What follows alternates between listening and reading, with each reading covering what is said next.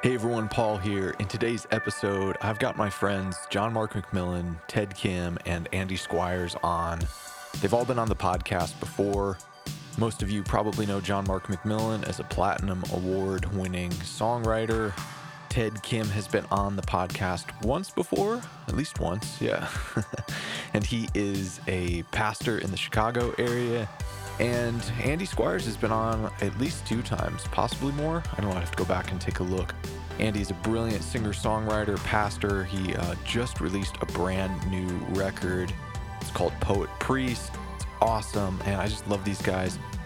We've been talking together for quite some time about re-enchantment, the secular age, the myth of secularity, what role arts and the church play in breaking off that general sense of malaise that so many people experience, that feeling of emptiness, the nihilism, the apathy, the sense that we're trapped in what Charles Taylor called the immanent frame.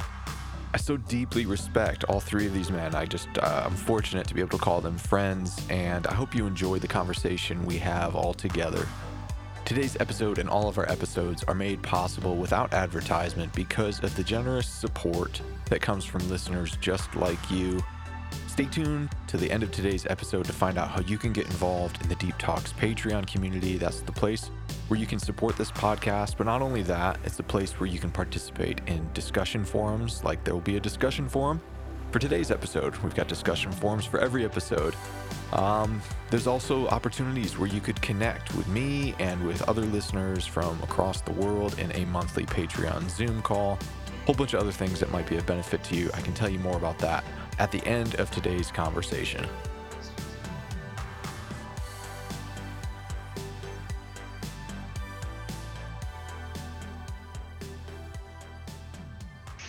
Oh man, guys, I've been looking forward to this I think I threw this conversation as an idea out to you guys maybe a couple weeks ago, and it's been one I've been looking forward to for a while, regardless of doing this for a podcast or not. Each of you guys in my life are like specialists in these particular things that I see, and you guys each contribute so richly to my life as friends. I just thought, man, like we'll kind of Captain Planet it here, put the rings together and see what comes out. There's a Gen X late millennial reference for you guys. So I thought I'd start the conversation today, guys. This is something I kind of been doing. I've been doing these like monthly Patreon discussions with a bunch of people that have been supporting the podcast, and it's been really, really cool. It's exceeded expectations. And some of the questions I've been leading with just to get to know people and to kind of maybe reframe some of the ways that we introduce each other. All of you guys have been on the podcast before. People that have listened for a while, they all know who you guys are. But one of the ways I'm trying to reframe even the way we get to know each other outside of just, here's the typical one, especially for men, right? It's like, what do you do for work, right? So that assumes like the centrality of our own personal narratives are based around what we do to make ends meet, which is an important part of it. But the question I want to ask you guys, just as a way, we'll go around and introduce ourselves to maybe those who are listening that aren't familiar with you guys and what you do. I want to know, as we go around here, and I'll start with Ted, what are some of the ways you guys feel called to bless the world and to grow something beautiful? That's the question.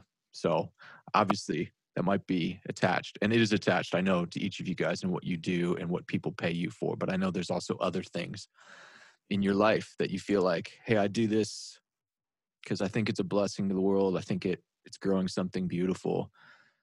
Ted, why don't you introduce yourself and then tell us what you think? Like, what are some things that you feel called to bless the world with and that you're doing with your life that you feel like, hey, I'm trying to grow something beautiful? Well, I'm Ted. I actually pastor a church here in the Chicago area. So my church sits on the northernmost border of Chicago. So it's right up against Evanston. So it sort of feels like it sits in the middle between suburbia and Chicago, but it all sort of bleeds into each other. I know you've been here before, so kind of know what that's like. And I'm here pastoring a church. And I'm I'm trying to pastor a church that I think my kids will go to. Hmm. So I just want my kids to love Jesus in the way that I know he loves them. And oftentimes, for better or worse, the church has actually gotten in the way. And so is there a way that we can actually create a community where people genuinely feel the love of God, and where they experience the beauty of his glory, where their deepest questions are not put aside, but actually like put forward, and where their hunger and their desire is actually shaped and formed toward the one who loves them so much. So that's kind of what I'm interested in doing. I just started to have this realization, like when I was used to work leading worship in churches and singing songs, and I started asking the question, like, would my kids actually come to this church? That's a good question. I have like 8, 6, 3-year-old, fully, totally inured into whatever cultural moment, whatever you want to call this cultural moment, whatever it is. I mean, some people say it's liminal, it's transitional. Other people actually affix these kind of different labels to them, but they are different than me. And I love that they're different than me. And I love what they think about and what they care about. And I love what they have attention for and what they don't have attention for. And I know there is space in the kingdom of God for them, and for other young people who are sort of like living crushed in this moment here in America, where all of these narratival forces are like brought to bear on them, and they're just trying to make sense and meaning out of the world. And I have that heart for like not just my kids, but people like Gen Z, you know, millennials. I mean, like all the way through. I mean, the hopeful future of the kingdom of God is that old and young stand shoulder to shoulder, right? I think the thing that I worry about is that our churches are no longer intergenerational; they're just old. And so, I'm like, what? That's a different thing. I mean, like, what? Are we going to be an older church that happens to have younger people? Or are we going to have younger people who are used to designing their own experiences, be able to actually say, here's the kind of church that I'd like to go to? So I understand that part of that is not just me like going out in the void and like building the church that I want to build. I understand that it's dialogical, conversational. I understand that it's invitational. I understand all of those things. And that to me is beautiful, that we could pool all of our collective identities together and actually say, let's build a house together, So that's actually what I'm trying to do. I know I'm charismatic, so I would just say this. I hope this is okay. Go for it. But when I see your faces, I mean, I love you all so very much. I mean, I feel the weight of the Holy Spirit right now. Just when you started talking, Paul, I just felt the weight of the Holy Spirit. I don't know why. I think it's part of what happens when I get together with people I love very much. But I think there's something here. And I know, Paul, you'll get a chance to talk, and I know I'm talking a lot here, and I promise I'll stop talking. But Paul, I think the thing that you do, you live in this interesting intersection of different spaces. But even in our last conversation, I just feel like these conversations that you hold bring the power of the Spirit. And so I think that's also beautiful too. And I'm feeling it right now. And I just wanted to articulate it. I hope that if you're listening, that you're feeling it too, that whatever emotion or whatever thing that you might be feeling, that weight that's pressing down on your chest, could it be more than just, I like to hear these guys? Mm-hmm. Could it be the Spirit? I think it might be. So I'm excited about this. I feel very grateful to be invited into the conversation. Man, Ted, that's so great. I'm glad you went there. You don't have to ask for permission either. I just have to throw this in as you did that, because I've been in a few weeks I'm preaching out of Acts 19, and I've just been so struck this week as I was reading it. The Apostle Paul, he's in Ephesus in Acts 19, and he is preaching. Not just preaching, he's actually kind of giving philosophy classes in the Tyrannus philosophy halls by day. But he's not just doing that. like in the afternoons and evenings, he's going out and like healing people and casting out demons, so much so that like the people that are into sorcery bring all of their really expensive sorcery books and burn them. And then they're like taking even just pieces of cloth that the Apostle Paul has touched and giving them to people. And evidently there was enough potency of God's power on that people that were even touching these cloths are getting healed. And I was just struck by like, I want to be around people that do both. And I think about you guys. Andy, you often talk about like wanting to be around charismatics that read, which is kind of a funny thing to say, but I, and Adam Russell, Adam couldn't be in on the conversation today, but I think of you guys because you're thoughtfully engaging with the world.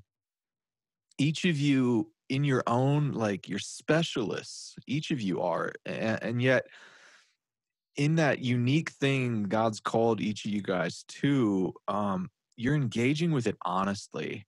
Andy, we were talking beforehand about like platitudes. You guys none of you, I've never heard any of you guys throw out a cliche or platitude. It's just not in you. Maybe it has. Maybe Ted, you're looking at me like it slips from time to time.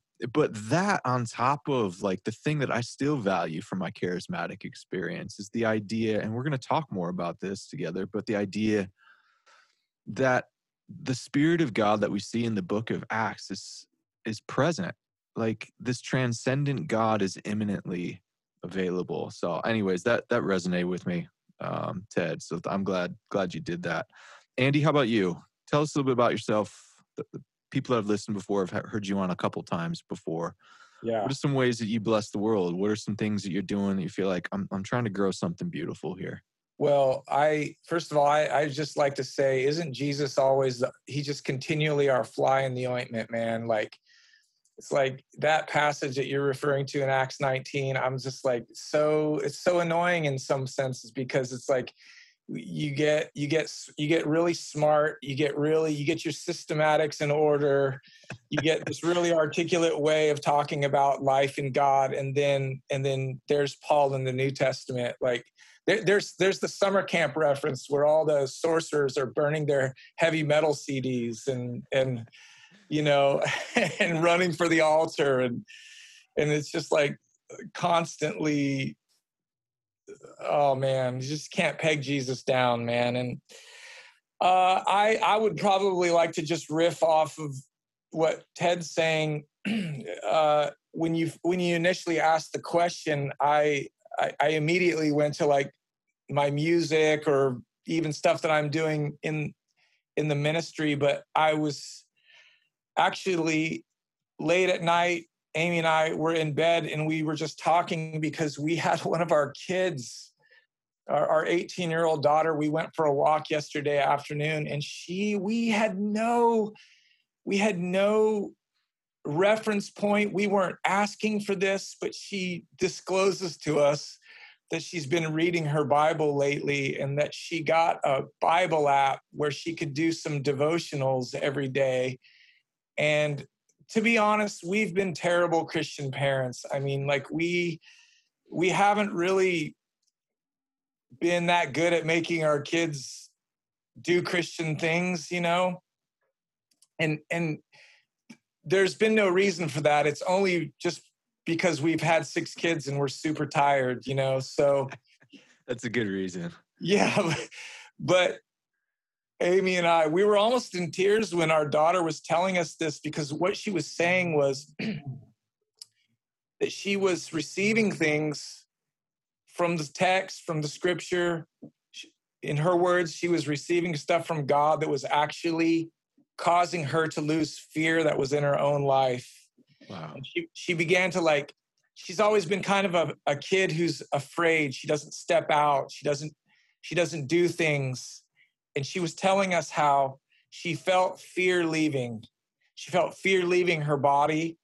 And she was looking at these websites where she could go be a farmhand in the UK somewhere, live on somebody's farm for 3 months and take care of sheep or something like that. And Amy and I were just like Oh, thank you, Jesus. You know, like, so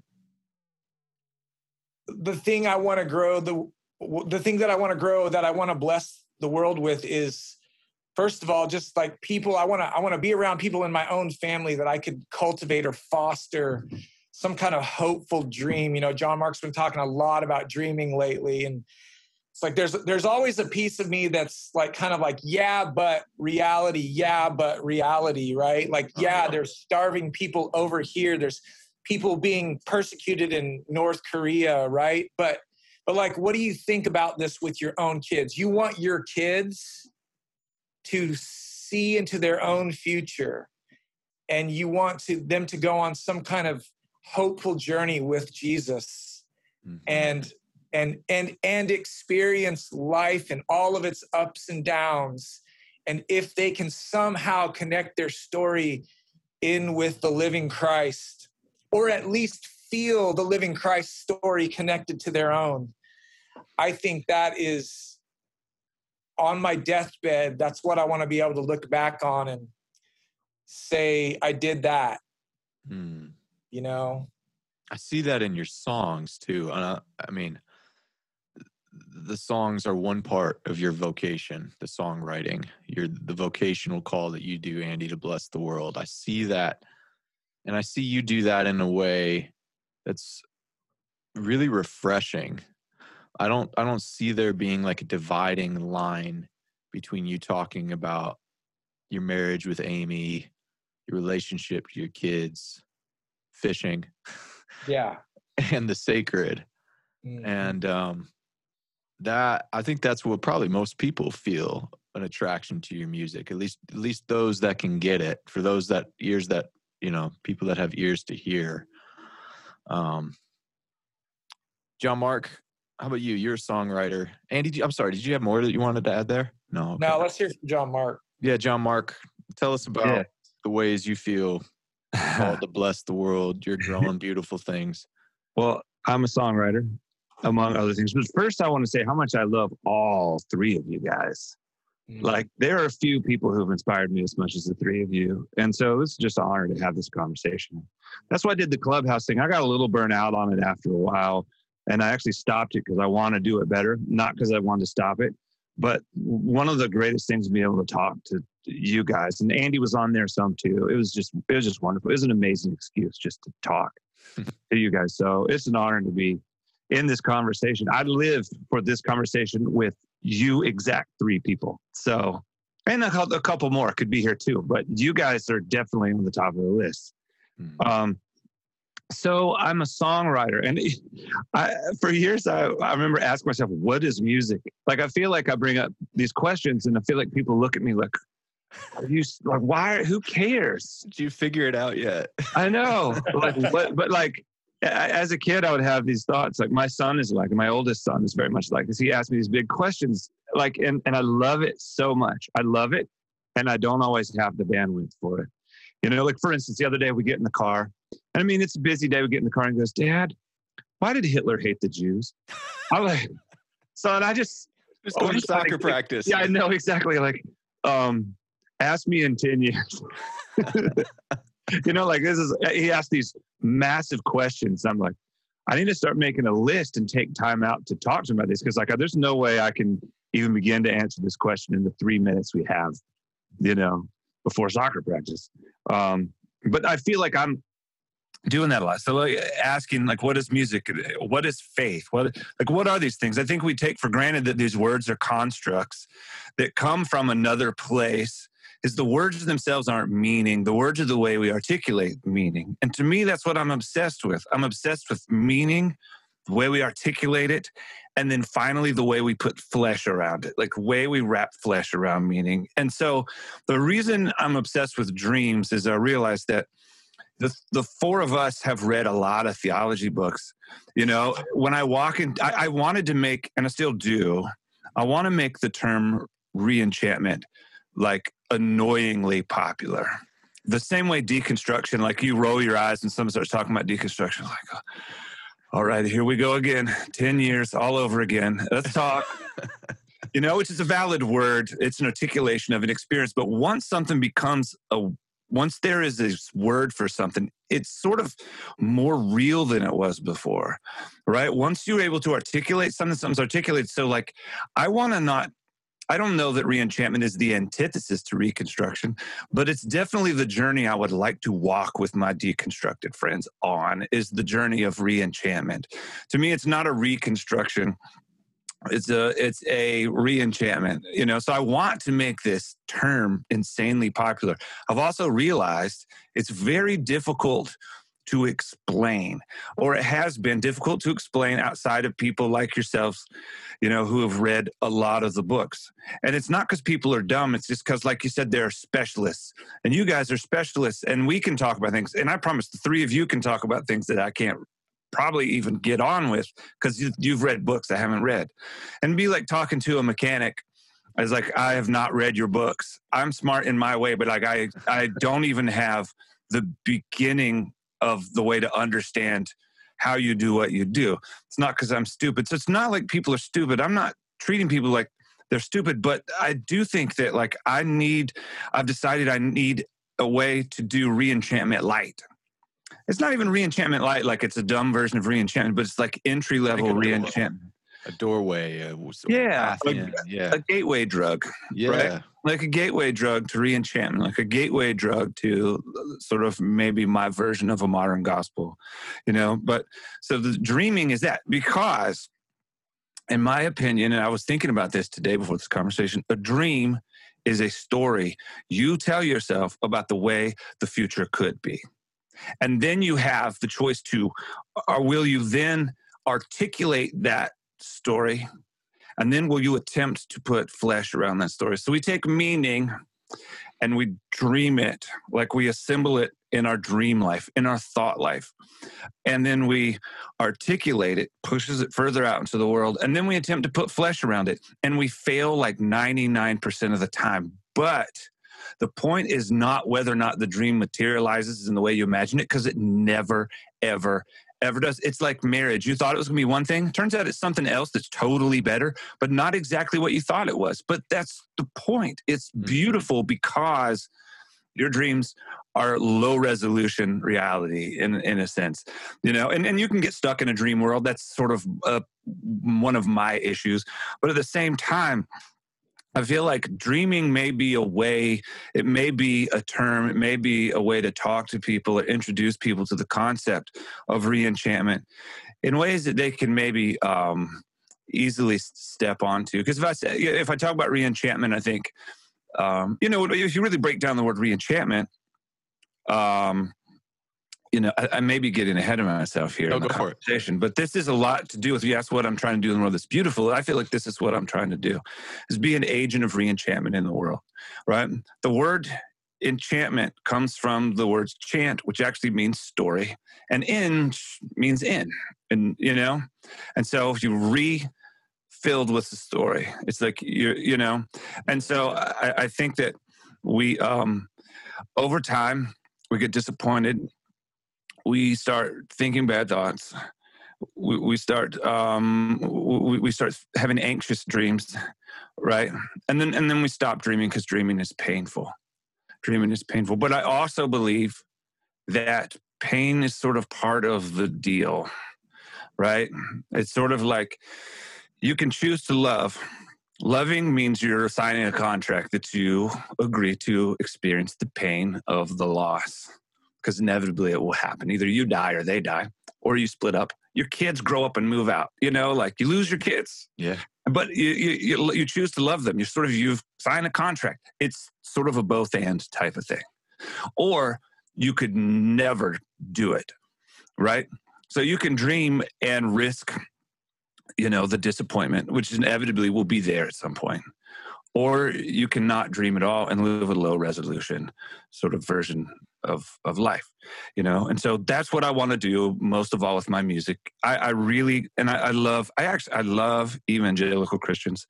I love non-evangelical Christians. I love all kinds of people. I love all kinds of non-Christians, but the people that I feel most called to reach are the people who are like slipping away from faith.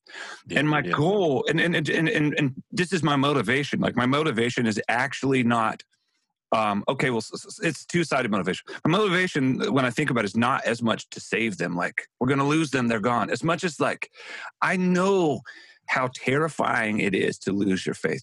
I know how the sleepless nights, like I had a conversation with a good friend. It was heartbreaking. He was like, he lost his faith and he said, man, it's like losing my dad and I can't talk about it. Wow. He's like, I can't talk about it to my Christian friends because they automatically go AWOL. Not AWOL, but whatever. They automatically lose their minds when I say I'm losing my faith. And then my non-Christian friends are like, that's religion stuff was stupid anyway. And he's like, I feel like I lost my dad and I can't talk to anyone about it. I can't share this pain with anyone. And so like, for me, yeah, maybe there's a salvation thing in there, but I feel like it's more than that. I don't think Jesus saves people just because. I think if he saves people, it's really based out of love. And so gosh, I'm getting way out there. No. I'm saying like if my kid fell in the water, I would jump in and save their life. But my point is not that they would just breathe. My point is that like they have things to do in their life. I love them. I want them to experience life. And so the greater desires that they experience life, not that they just simply don't slip away into the dark. You're not just trying to save them from dying. You're saving them to something. I guess it's a compassion thing. And so like really that's what I hope for. And a lot of my shows, we have all kinds of believers. Like it's really, it can be a pretty diverse crowd of people. Even down to like non-believers who say like, I don't really believe in God, but I just love singing your songs with you. I was like, that's great. I want to be the last person you listen to when you lose your faith and the first one you listen to on the way back, and that's kind of who I feel like I'm called to be. And re-enchantment for me is the language around how I do that in an honest way. And so that's what I'm doing that I think is beautiful. That's what I'm trying really hard to do that I think is beautiful. Yeah, and you're doing a good job of it. Thank you. Yeah, you are. Yeah. So you said something in a past conversation, John Mark, about how, and even you've alluded to it right now, you alluded to it when you were talking about your friend who is who's maybe been disenchanted, right? They're in a narrative vacuum, maybe. The story feels like it's collapsed on them. They don't know where they fit into it. You've hinted at before, and I think even explicitly just said that you kind of went through, and I don't know how long this lasted for you, but you felt yourself in years past slipping into that abyss. Do you mind kind of talking about what the feeling of that was like? Because I think, Ted can speak to, and Andy, I'm going to pull you in too as well, but I know Ted and I can maybe speak to the broader like academic literature that talks about this on a culture-wide scale, but the culture is comprised of individuals. And so I think even getting an insight into you as an individual, John Mark, speaking to what did it feel like when you felt that disillusionment, when you felt like the world was becoming disenchanted, the story about God was collapsing for you. What was being in that place like?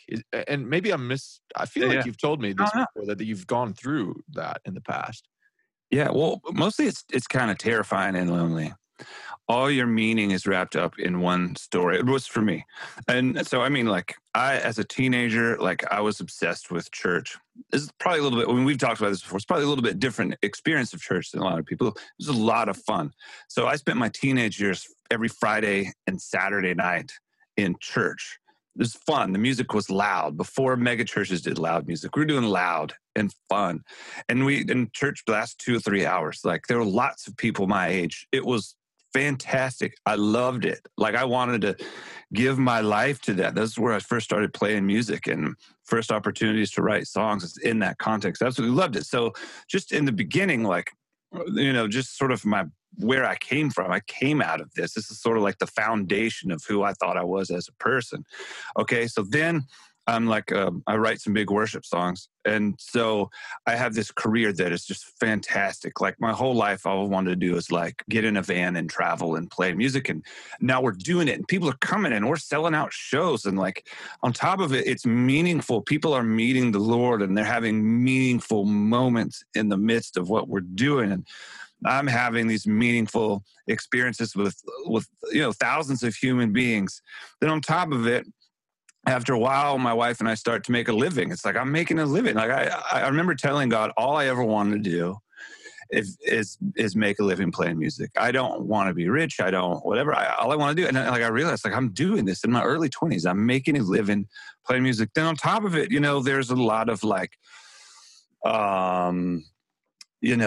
respect and honor and status that goes along with it, and people treat you in a certain way, which because growing up in this sort of where I experienced a little bit of celebrity Christianity, my dad being a pastor at a pretty big church, we regularly had sort of Christian celebrities come through. My dad would always tell me like, you're going to volunteer at the conference or you're going to pay your way in. I'm not getting you in just because I'm your dad, because we're not doing this stupid Christian celebrity thing. Like you're not more important than the other kids. It's like, to me, you're more important, but I don't want you growing up with feeling like you deserve more than the people who drive 2 hours or fly from overseas to come to the conference. Like you could volunteer, and my dad wasn't one of the dads who like let me in the green room unless there was someone I really wanted to meet. He'd work it out because I loved it. But, he wasn't like some of the dads, their kids are just at the table and they're just like living it up and eating free meals. And I'm like, selling CDs at the,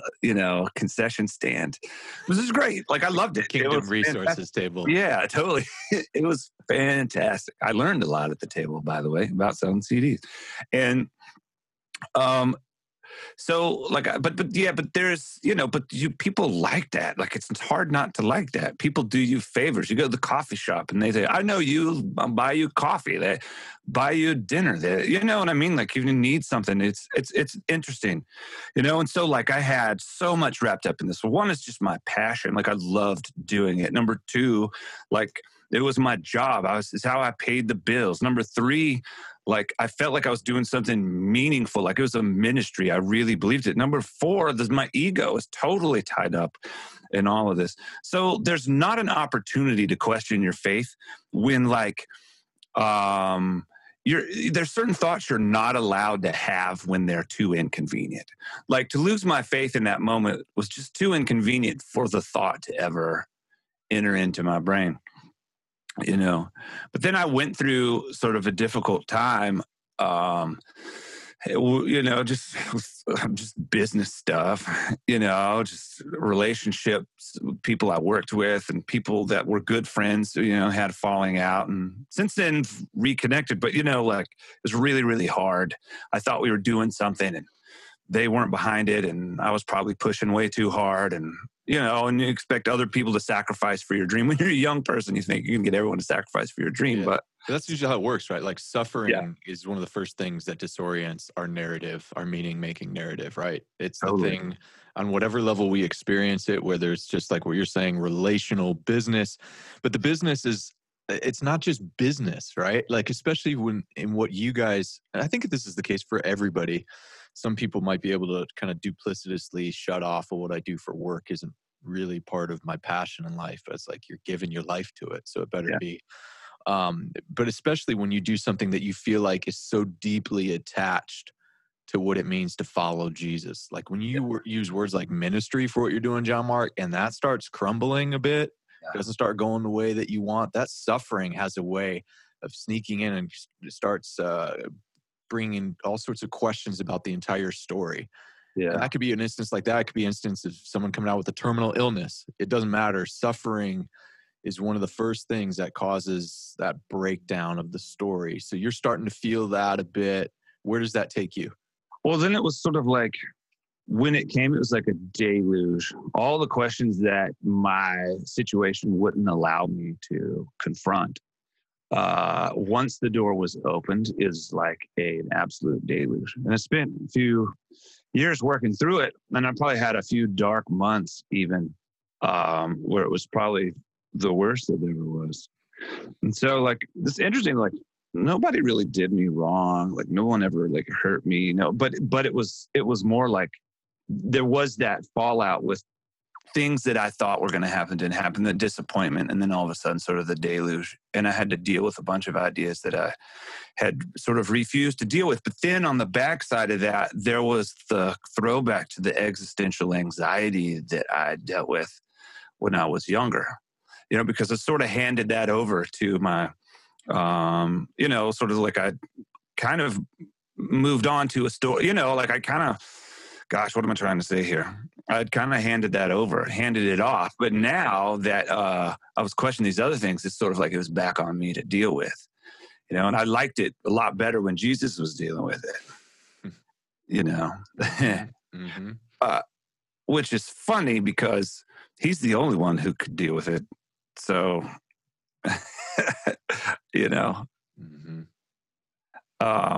But that's kind of how I ended up there. That's a really long. No, that's great. Because I think that's a good microcosm. Ted, you've spent a lot of time, and guys, feel free, like, you guys can cross-examine each other if you want to chime in at any point with questions. I don't have to be the only one that asks some, so feel the freedom to do that too. But Ted, I'm curious because, you are somebody that has spent a bit of time thinking about this beyond the individual story, but maybe looking at it in the larger cultural context of Western civilization. Of course, like, you've got deep connections to non-Western perspectives of the story too, as well.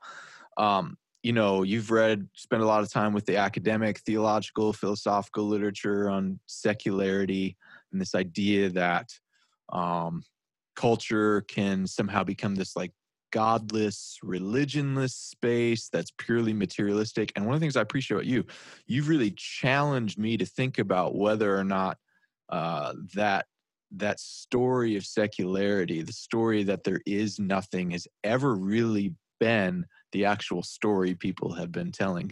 So can you say more about that? Because I think you can maybe connect John Mark's individual experience, the experience of his friend, to see these aren't isolated incidents, right? So when we head into this space where God dies, the results of which are not pretty, and we actually see that on mass cultural level as well.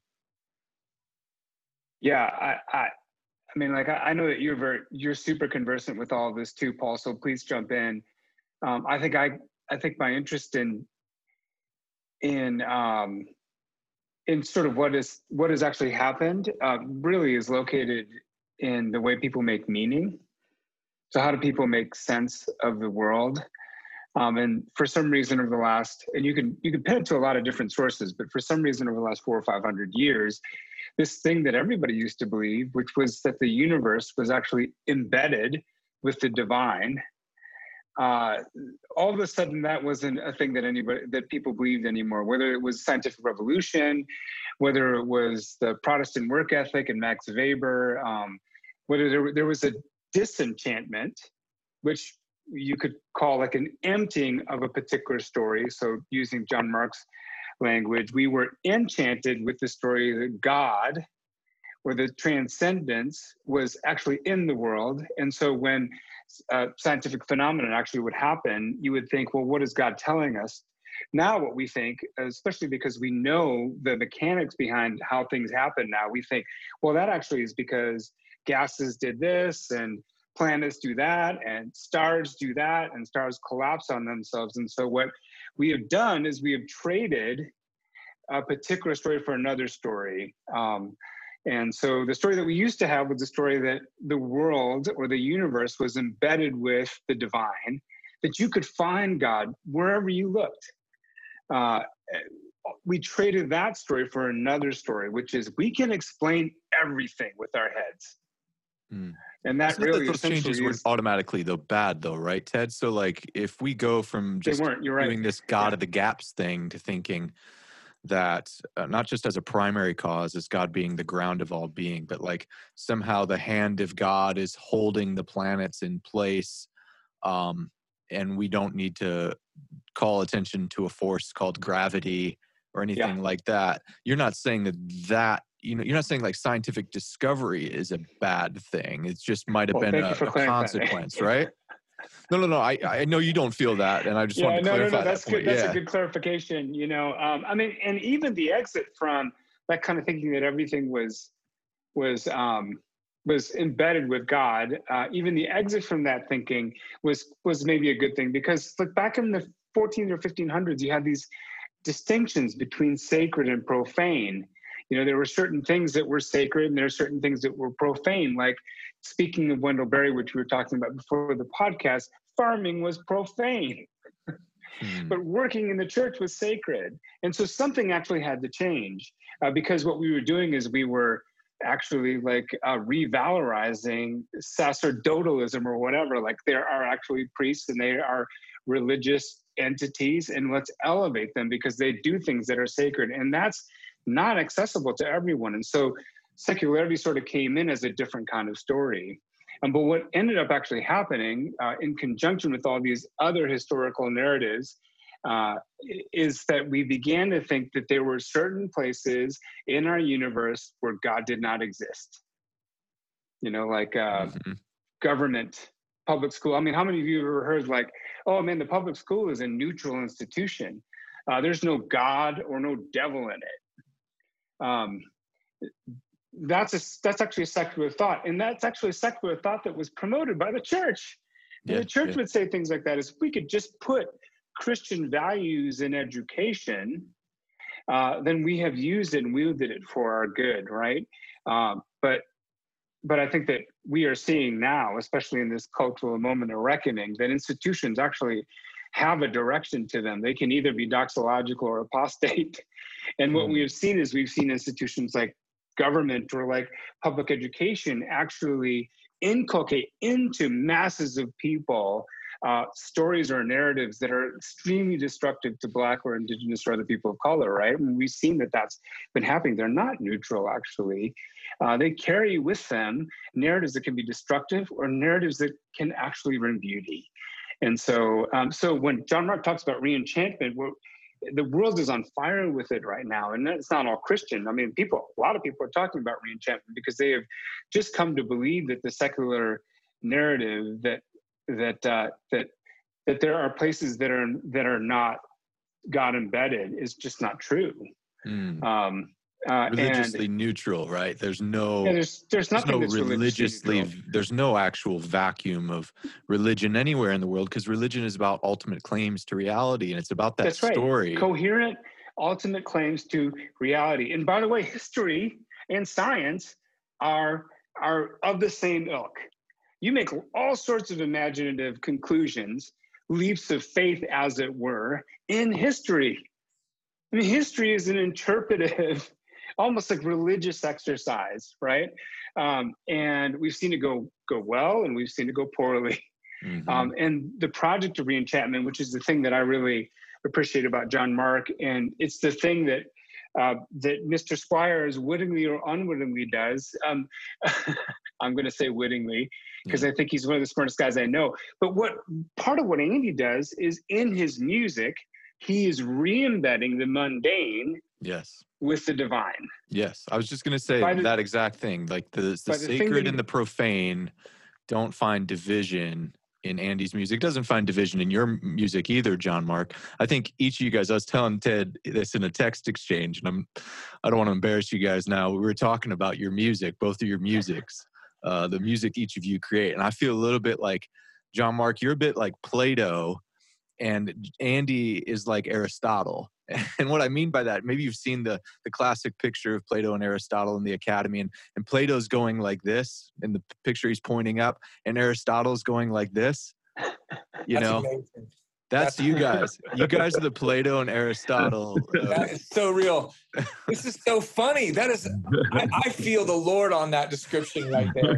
That actually, I think, gives me and John Mark a lot of grace to understand each other. Like, and what's even funnier about that, I was literally listening to a lecture on Aristotle's virtue ethics this week. And I was like, this is my guy. This is my guy. Yeah, that's it. And the reason why I say that is I think when I hear, even just sonically, your music, John Mark, especially what you've done over the last couple of records, I hear you calling people to transcendence, to seeing that there is more than the moment in front of them, but not in like a Gnostic way, which is like escape it. But yet somebody said this to me the other day. I was talking to somebody and they said, I kind of feel like I've been playing a game of cosmic hide and seek with God my whole life. And not in a bad way. It's like I'm going out and I'm discovering him, and then I thought I found him there, and then he just like, jokingly and lovingly smiles and waves from another place in the cosmos. And it's like you call people to do that cosmic hide and seek thing. And Andy, I guess what I feel a bit in your music is like you're somehow packing in to the now a whole bunch of transcendence and sacredness that maybe people miss in that 100%. now right in front of them. So where does that come from in you, Andy? That sense of like, I'm trying might not even be the right word, because I feel like it comes so naturally, but there's intentionality on your part to communicate how sacred the now is, to remove that dividing line between the profane and the sacred and this quote secular space. Where does that come from? Because you and John Mark actually have a bit of time together, not just presently in the same church context, but in the past too, right? I mean, you guys were in that same sort of atmosphere together, right? Yeah, I mean, John Mark and I have known, I was thinking about this recently, like over 21 years now. So definitely swimming in a lot of the same waters for a really long time, and obviously bumping up against each other for a really long time.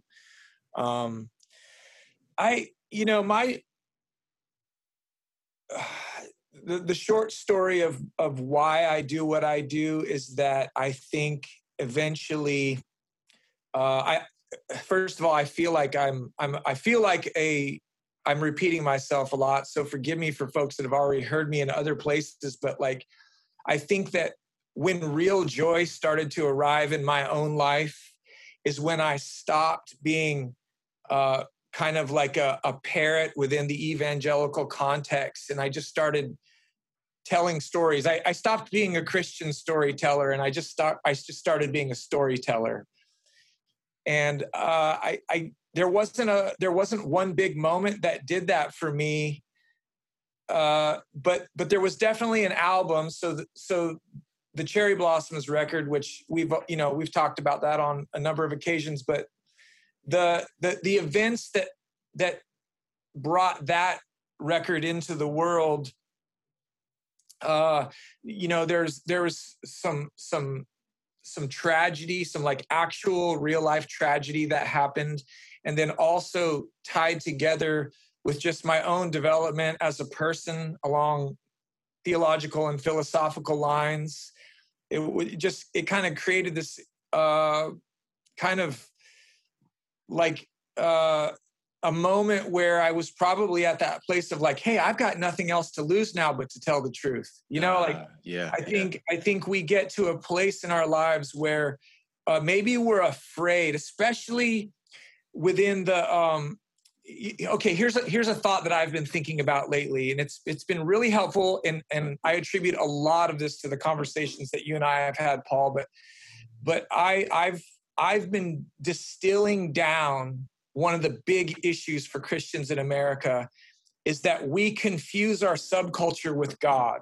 Yeah. So one of the mantras that I've been saying to myself is God is not culture and culture is not God. I think if you can realize that, like really realize it within your body and your mind, it actually frees you to go into the dream spaces that John Mark's talking about. Because a lot of times people don't go into the dreaming mode because they're afraid of what God will do to them. And they're afraid of what God will do to them because the culture that they're in the middle of is using language or speaking messages to them that they should be afraid. And God does not allow us to talk a certain way. Here's a really interesting thing. I've been watching The Handmaid's Tale for the very first time. I freaking love this show. I know a lot of people were saying this is kind of some like woke liberal, attack against fundamentalist religion, but I see it not against religion at all. I see it against any kind of culture that tries to limit language.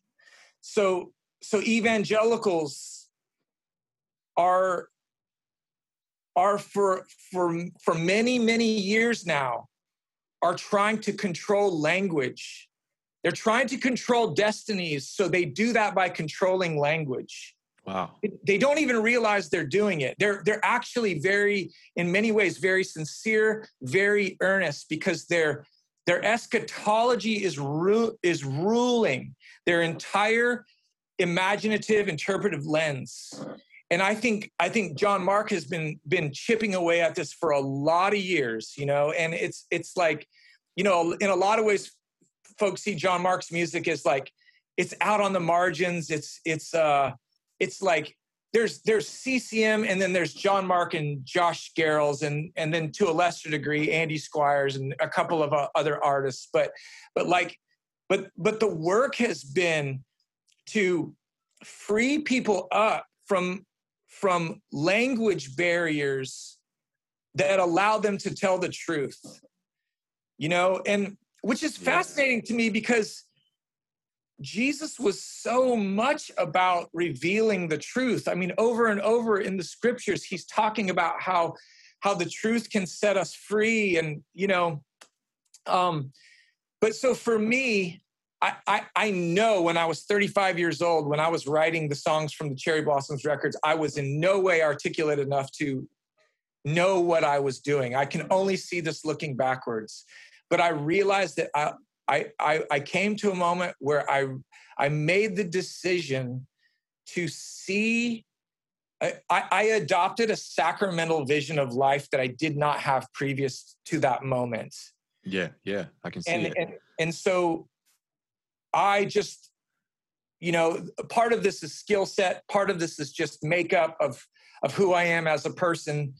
So there was obviously some mastery of the discipline previous to that moment. It wasn't like I woke up one day and could write really good songs, but it was like my theological voice caught up with my artistic voice, and the two of those things came together just at the right time and then found its way into the world. And that was the thing that kind of like launched whatever it is that I do right now. That's still in development, but the thing that I feel within myself, and I get a lot of pushback on this, and I know John Mark does as well. This whole conversation is in some sense nothing but resistance to the greater power and principality that is ruling over our subculture. It's why we do this, right? But the virtues of art within Christian subculture have been put at the very bottom of the hierarchy of values. In my view. Yeah.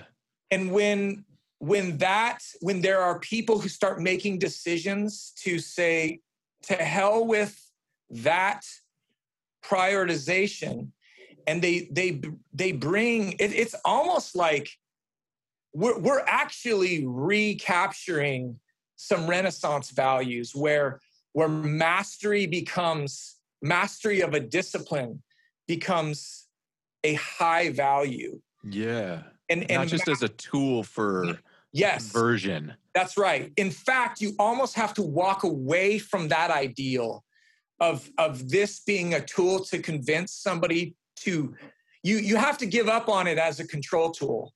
Yes. Yeah. And when you talk about oppressive forces, we are so like entrenched in this story. And I want to be careful how I say this, because if I say this one way, people are going to think I'm on some other team. But there is a hyper capitalism. There's actually a worship of mammon. Yeah. And gosh, think of a guy that has played an influence on both of your lives. I don't know, Ted, if you know him at all, but years ago I was talking to Leonard Jones, and we were talking about, well, what do you think, Leonard, is the biggest thing that keeps... Leonard Jones is one of the most creative musicians I've ever been around. And it's interesting, his stuff never caught in any sort of marketplace in the Christian subculture, anything like that. And the thing he pointed to was mammon. Mammon's the thing that keeps creativity from happening. And I bring that up because the market forces that we are so programmed to seeing as normal, and this is even getting back to the beginning of my conversation with you guys, not just asking you guys, what do you guys do for work? Yeah. Because that narrative is so deeply ingrained in us that we actually have like transaction of money as the thing at the top of our hierarchy, even when we supposedly are living in a Christian story. Totally. And then that bleeds into the way we interact with people, where we actually treat other people as souls to be won. Nobody talked about winning souls in the New Testament. That's it's like market language, right? And I'm not trying to get you to sign on a doctrine contract. I'm not trying to engage with you in some transaction. And that's why, Andy, at least to me personally, I feel oftentimes like the art that I see happening in Christian communities is more, it feels more like an advertisement, than it feels like the great works of the Renaissance, which were telling a story. And I don't, the line between the two is hard, right? Like one person's art can feel like another person's propaganda. And that's really hard. I know you've been wrestling with that too, John Mark, like this question of like, what's the dividing line between art and propaganda? But sorry, Andy, I cut you off in midstream. You were saying that you feel like there's a real low value for the sort of art, the sort of speech, right?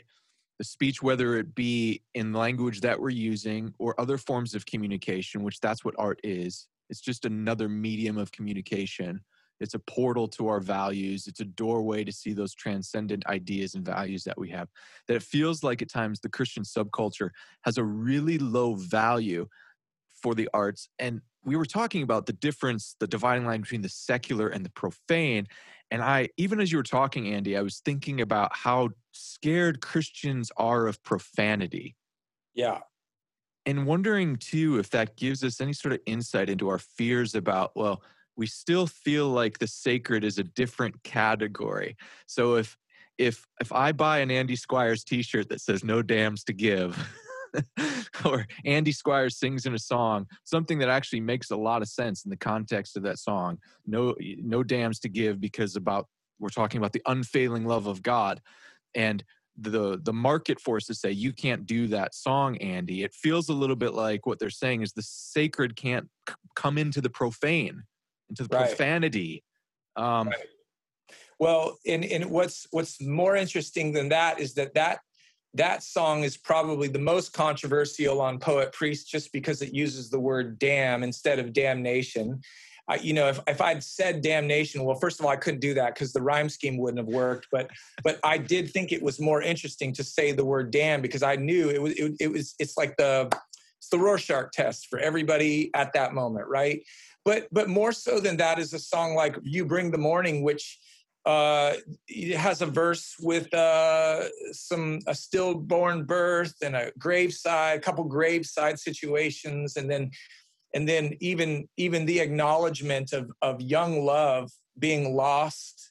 There's all kinds of different scenarios within actual life that find themselves in this praise and worship song. And I get some form of communication all the time that says, yeah, I love this song, but my pastor would never let me do this.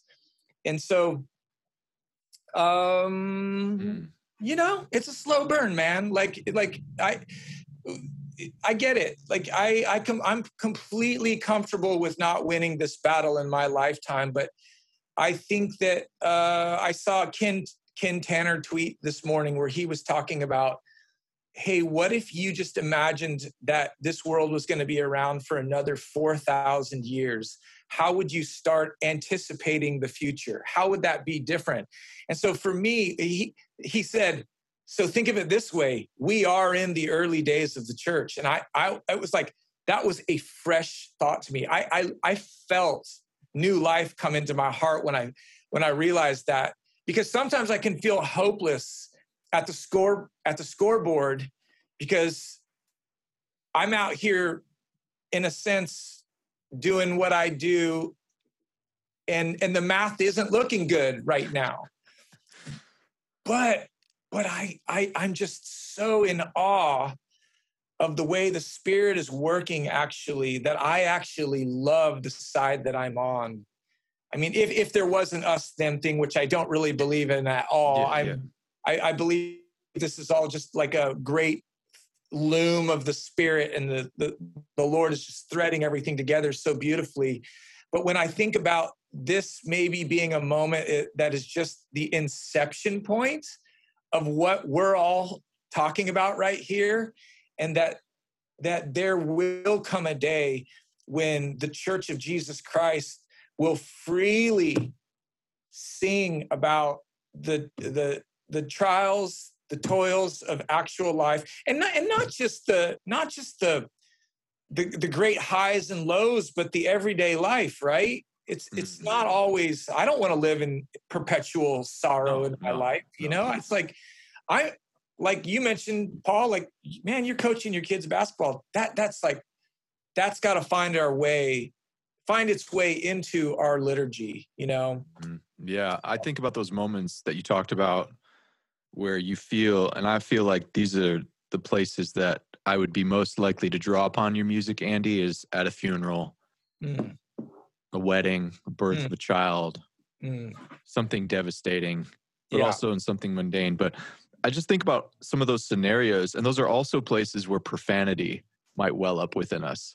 Absolutely. You know, and it's like, what if that's a place that we actually haven't turned over to the Spirit of God? You know what I mean? So like in the place where the profanity wells up within us, where that pain comes in, and that first instance is to cuss, to swear, these are profane moments. You know, I don't know if there's a lot of resources at our disposal for that profanity, for that profane moment to be endowed with a sense of God's nearness in it too. And I think your music does that. John Mark, I know you've talked quite a bit and had been thinking about how, what would it look like for you to plant a sequoia tree, you know, to build a cathedral. And maybe, Andy, you've touched on this a little bit. The old, how do I put this? The eschatology of my youth bristles at the thought of humans existing on this planet another 8,000 years, right? Right. I honestly didn't think as a kid that I would live to see my age right now. That's not a joke. I had literally all I was hoping for, and you guys get this as youth group boys, was like, God, can I just have sex before you return? Can I get married? That was it. 100%. From one consummation to another consummation. Right? Lord, you can return right after my wedding. That's right. I remember being a kid thinking exactly. We all prayed that in youth group probably. So I didn't have any foresight, and I feel like I'm starting just to make up for that. John Mark, you've been talking about that. Even we were texting last week or so about what does it look like in your life to have something your grandchildren would still see meaning in, that you've brought into the world, that you've created, that would still haunt them. Who knows where people are at? I think, Ted, you're right. I think the myth of secularity is dying. I don't think, the more people become aware of this, the more it's going to die. But here's your telltale sign. The next time there's some sort of like Reddit stock run on GameStop and they send armed guards to protect the bull at Wall Street, I'm going to tell you right then and there, we are not living in a secular age, because that's an idol. Why are people standing in front of it, guarding it? Because they're concerned about what's going to happen when these idols come down. If somebody comes here and tries to tear down this statue, we've seen a lot of Confederate, soldiers and statues coming down. Like, there is no empty space. So who knows where people are going to be at thinking about this stuff 100, 200 years from now, John Mark. But you've started thinking about your life and what you build in a longer view, what's kind of like stirred that up in you? And I don't know, where you at right now with kind of thinking about not just what do I do with my life right now that blesses the people immediately around me, but builds the sort of thing that's like a cathedral, a sequoia tree for generations. Yep. Well, first of all, this is one of my favorite things to think about. So this is not really, a lot of my thoughts are not based in really in science or even the Bible as much as just based in like the joy of me, like, just thinking them through. Okay. That's why you're Plato. I love it. I'd really enjoy it. So there's this idea. First of all, I do believe in eternal life. As far as the mechanics of that, I don't think any of us, feel like we fully grasp the mechanics of eternal life. So then there's a lot out there to like play with in your mind, right? One day I was writing music in my dad's office and I kind of was stumped and I got up, no one was there. I got up and I started looking through his bookshelf. I found an old book of poems by, this would be more impressive if I could remember the name. Poems, who were the two brothers who wrote a lot of famous hymns? And John and Charles Wesley. Yeah, the poems by the Wesley brothers. It's either the two of them or one of them. And they weren't hymns, they were poems. And I read, and I was really enjoyed it. I was like really inspired. Like I felt the Spirit reading these poems. It's like, these people have been dead a long time. And here's something they did who's sitting there waiting for me to bump into it. And here I am having a connection with these wonderful dead people, right? Yeah. There is an element. I'm not in any way saying this is the eternal life that Jesus offers, but I think this is an aspect of eternal life, is that the life they had with Jesus continued. That's right. Because they dreamed and they articulated and they acted and they manifested something in the world. And here I am, this like depressed young dude who's like trying to write a song to make a living, and I'm struggling with my faith. And I read this book and it was so wonderful. It made me think, number one, I told my dad that day, you have to write a book. You have to. You can't live your whole life and not write a book. There's no guarantee that your book is going to reach a million people. There's no guarantee that but if you don't put it out there, then it's guaranteed not to, And so I started to think, could I write a song that would last 100 years? How would I write a 100-year song? That would be awesome. It would be so cool to know that my great-grandchildren were singing a song that I wrote and that they were experiencing something of my life in God 100 years after I died, maybe 200 years, because we have the internet now, so everything's forever, maybe, depending on how we treat each other and if we blow each other up. And, yeah, right. You know what I mean? But I just thought, what an amazing, beautiful idea. And I'm obsessed with the sequoia trees. I have been since I was young. Everybody watches Star Wars. If you grew up in the 80s, you watch Star Wars and the Ewoks. And I always wanted to see them. And I remember the first time seeing the sequoias and just being blown away at how huge they were. And that there's really no way to film or take a picture of one.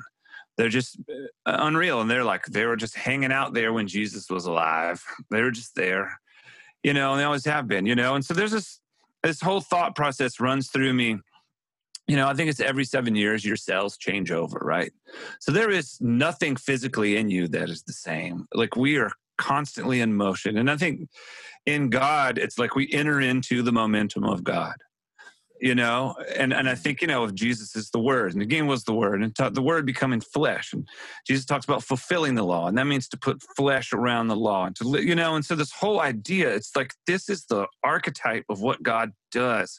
From the beginning, he's nothing, and he thinks of something, or he dreams it, I'd like to say, then he speaks it out, and then he manifests it. And we're caught in this cycle of that over and over and over again. And how beautiful is it to know that we've entered into that in the right way?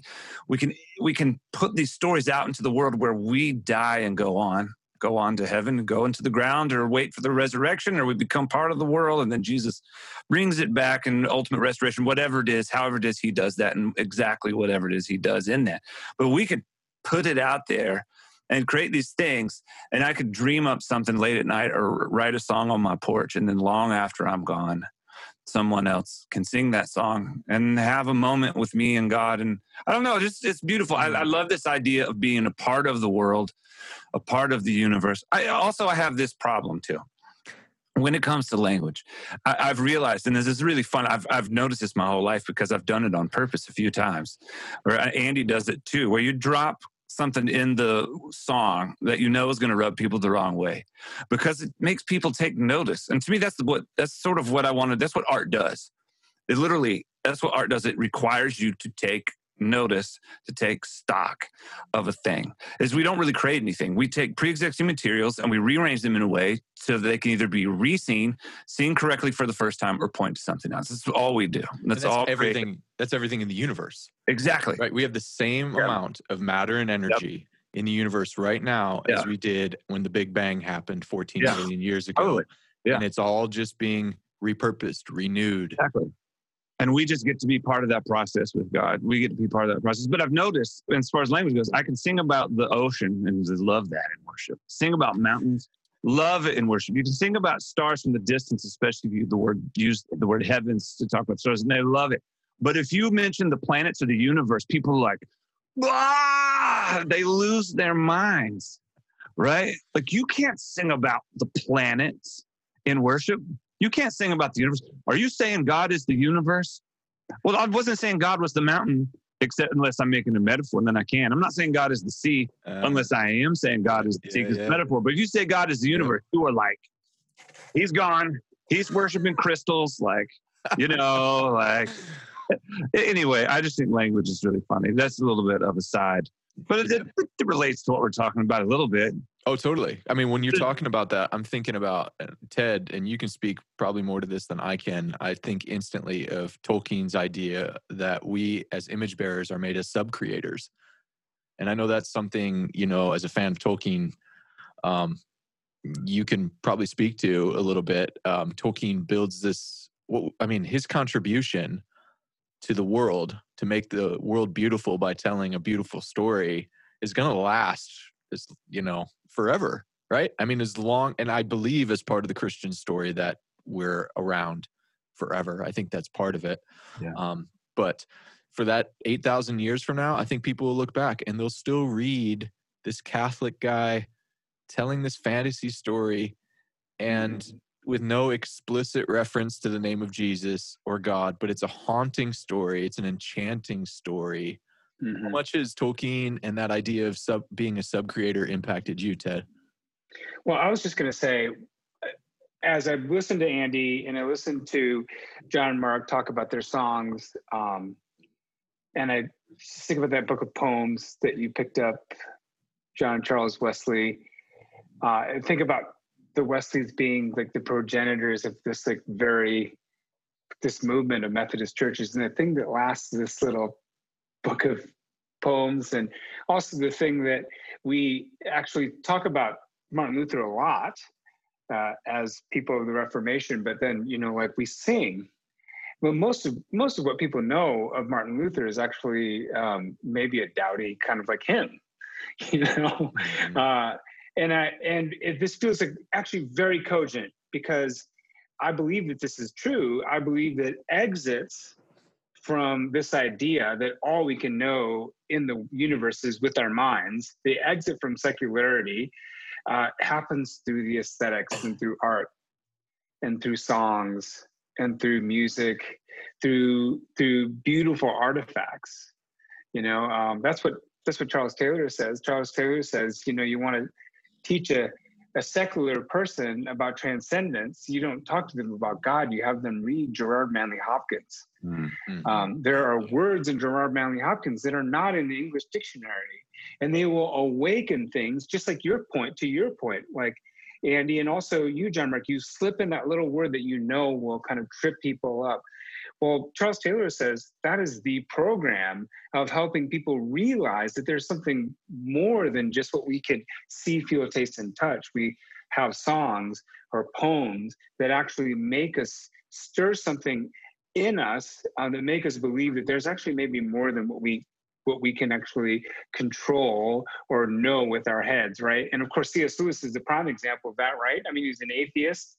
He started reading these mythopoeic, like books by George MacDonald.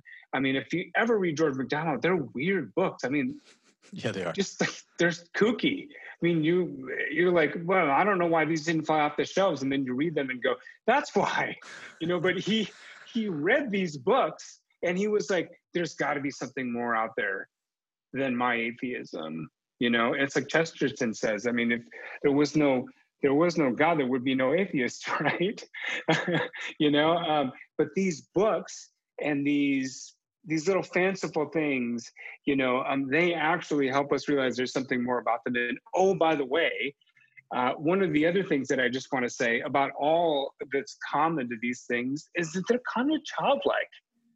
I mean, like elves, trolls, I mean, like you read The Hobbit and you're like, this is a kid's story. And then you read Tolkien and you're like, is this a kid's story? I think it's like a kid's story.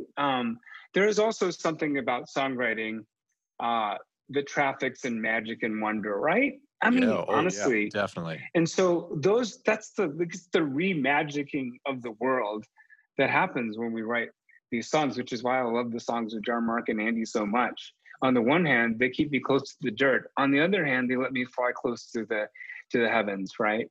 But they both do the same thing. They make me feel like a child again, number one. And number two, they make me realize maybe there's more out there than just, like my bills. One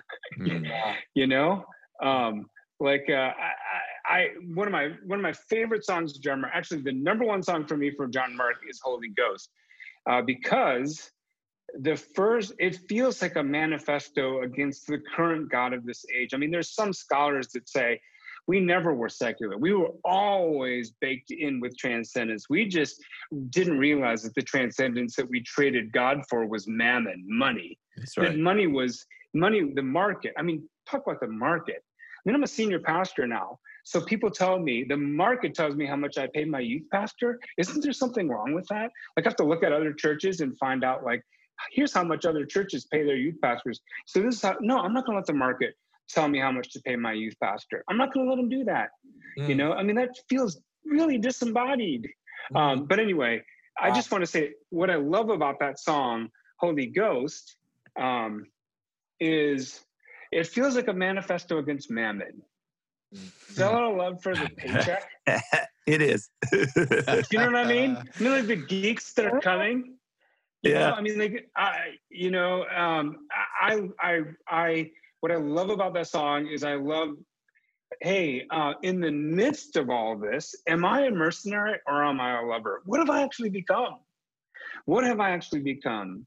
And it speaks to, of course, like this thing that I think is really, really important, which is what I'm really glad for. Leaving secularity means if we can't know everything with our minds, then maybe our loves are important. Maybe our desires are important. Maybe what we want is important. Maybe our dreams actually are something that aren't just like fanciful, but they actually have firm, solid rooting in eternity. So they're actually more important than maybe the fact that, I have a dream for, I have a job or something like that, that these dreams are they actually have substance to them, I mean, we're used to thinking of them as being things that, he's just a daydreamer, as if that's a pejorative thing. What if being a daydreamer means that you're not Icarus, but you're actually an angel? What if, what about all of that, And so I love the fact that in this particular song, on this side of the thunder, it can be awful hard to know. I mean, amen times 1,000. And if you listen to that song, you ought to catch a glimpse that there might be something more. The same thing with You Bring the Morning. Those are my two favorite songs of you guys, because they do the thing that I think music needs to do, which is say, in the grit of reality, there can actually be joy. There can actually be something beyond us. And that something is not terror, but love. And so, I mean, I think that the songs are important because they're going to help us exit out. And even if it's just a short episode in the grand chapter of the history of the church, still important. And so that's what I would say about that. I have a couple quick things I want to say before I forget, because I'm kind of inspired. I always get this way when I'm talking to you guys. But number one is Ted just nailed this a second ago. But this question you've asked many times about, why did I ask you guys what you do? That seems so weird. Why did I ask you what you do? Well, here's why. It's because what you do matters so much. And the reason it matters is because your body is the way you exist in the world. And what you do with your body, the work you do in the world, in a lot of ways is who you are. It is. Or it's an expression. Yeah. And when what Ted said is talking about mammon, it's actually probably wrong that, like, the reason you felt like it was wrong to ask us what we do is because you automatically equated what we do with how we make a living. And I mean, it's hard to get away from because we have to survive.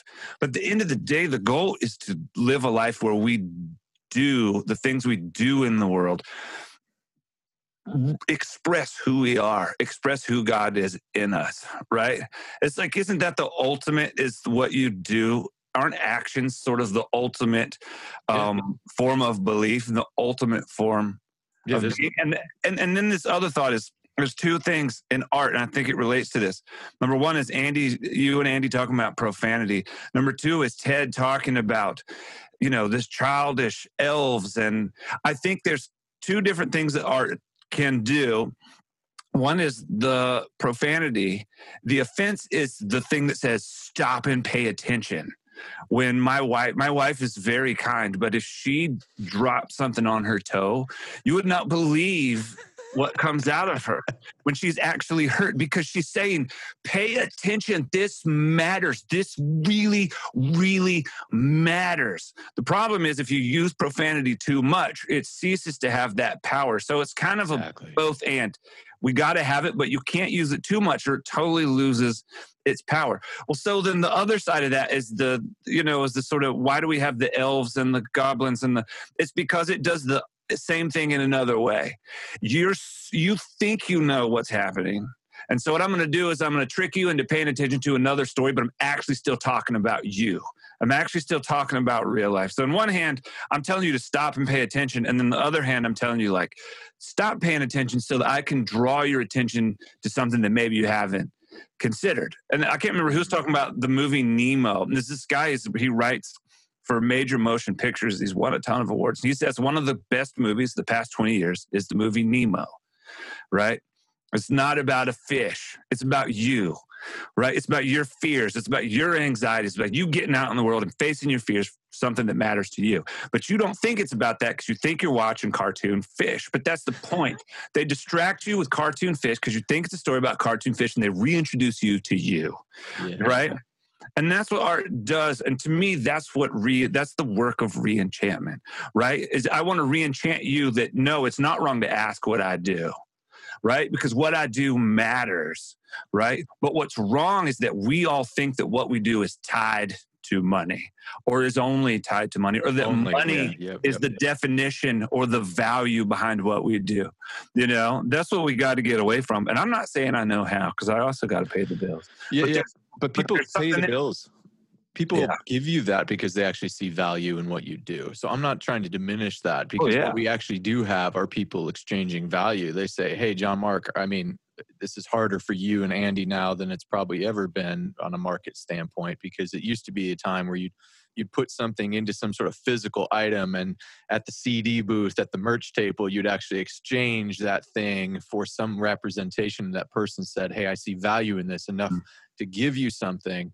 Obviously with streaming, that's a much more weird, complicated process now, but it's still the same principle, right? So it's not to diminish that when people see value in what you do, but it's also to say, like, reason why I've been like framing the question differently lately is to acknowledge that there's useless beauty in the world that doesn't have an immediate, because in our cultural context, our culture has a set of values. We have a set of gods that we follow in our culture. And the reason why I'm trying to lead with that less these days, is to acknowledge that you can do something totally beautiful, but it might not be in alignment with our cultural values. Therefore, people do not exchange what they see as valuable for what you do. And that robs people. So you have to pay the bills. like we live in a cultural context where, my wife and I, we work through this quite a bit, because I've been in like the sorts of things that millennials look at as like a meaningful career. Like I'm in ministry. I was a teacher for years. And, people look at that stuff and they go, oh, that's somebody in one sense that's doing something of value, And then I hope my wife doesn't mind me saying this. On the other hand, like she's been doing things like designing websites and stuff like that, right? And she's really, really good at it. And other people think she's so good that they'll pay her for it. But in one regard, it feels a little bit like, well, she's got a whole bunch of other things in her that she loves to do that is a blessing to the world that right now maybe doesn't have people going, oh, I will pay you so much for this, right? Andy, like, you've probably not had, and I hope you don't mind me saying this, like you've had like the same commercial success with your music that John Mark has, right? And that could be a mode for you to get discouraged, but it could also be just a sense like, if you gave up on songwriting, I would say that would be a mistake, even though the cultural context you inhabit might not see as much value in what you're doing as, somebody that makes, I'm not saying John Mark does this, but someone that makes $100,000 a year in streaming, right? Sure. But you've got to keep blessing the world because you're not thinking about the immediate gratification. Whether you end up being a Herman Melville who died in poverty, nobody knew who he was, only later to be like, man, Moby Dick is an amazing book. Yeah. Or people never see it until generations down the road and they're like, man, our great-great-grandfather, do you see the songs that he wrote? Right. Yeah, I've really made peace with that. First of all, I don't have a martyr complex or a persecution complex in that I have a really good life. So I don't want to say, I don't want to publicly say, yeah, I'm just a struggling artist, because I'm not. So we've got, on a spectrum of earning income from what we do, I'm really happy with where I'm at. But of course, we all want more. Like I want, I want to take care of my family better than I am. But I've definitely got a different drive within me. Like, let me tell you this, over the past 5 years, I've turned into a very good small business owner. Like I've gotten smart and I've gotten wise, like hanging around John Mark, hanging around some of my other friends who are, they're savvy business owners. So I think, like I was recently preaching this message about how trouble comes at us in our lives. Like trouble is always on its way to us. But there are forces in our lives that we can control, and we should, So here's how I live my life. Like I'm a small business owner with my music, and I'm always working to build up the framework of my music business to be able to do more than it did last year. But on the other side of that coin, I don't ever make artistic decisions in order to grow my business. Like I'm just making music that I want to listen to. That's what I do. Like, I that old Prince story where somebody asked Prince what kind of music he was listening to. And he was like stumped by the question. He's like, what are you talking about? I listen to I listen to me. That's what I do. It's like, that sounds arrogant, but I have the sense that real artists who take themselves seriously pay attention to what they are doing more than what anybody else is doing. And I can always tell when an artist is paying more attention to what the market is saying to them versus what the thing that's inside of them is saying to them. Like, I'll say this, like, just full disclosure with me and John Mark's relationship. Like, sometimes John Mark and I dance around each other, like, even with our own artistic pursuits. Like, we each have opinions on what the other person is doing artistically at the moment. But like at the end of the day, one thing that we're always recognizing in the other person is that, gosh dang it, that person is making radical artistic decisions that you're not seeing anywhere else, at least within the spectrum of faith music, like that faith orbit. Yeah.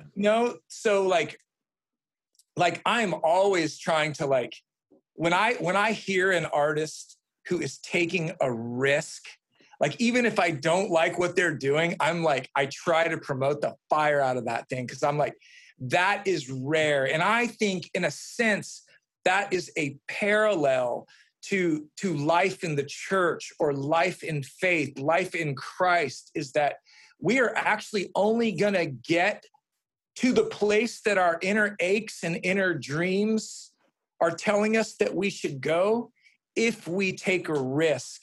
And in order to do that, you have to sometimes lose on the money side, on the fame side, on the, all of the things that the world has told us are important. And I'm telling you right here on public access, I ain't trying to be poor. I am not trying to be poor. That is not for me. Anybody who wants to play this poverty spiritual game, you can go play that. I am not trying to do that. But at the same time, I am definitely willing to pay the price for creating and bringing in good music, good poetry, good painting, good, all the stuff. If I were a filmmaker, do you know who I would want to be? I would want to be Terrence Malick. Because when I watch Terrence Malick films, I get born again. I get saved again. I want to follow Christ again. And that's the kind of music, that's the kind of art I want to make. I want 90% of the people to be stumped. I want 5% of the people who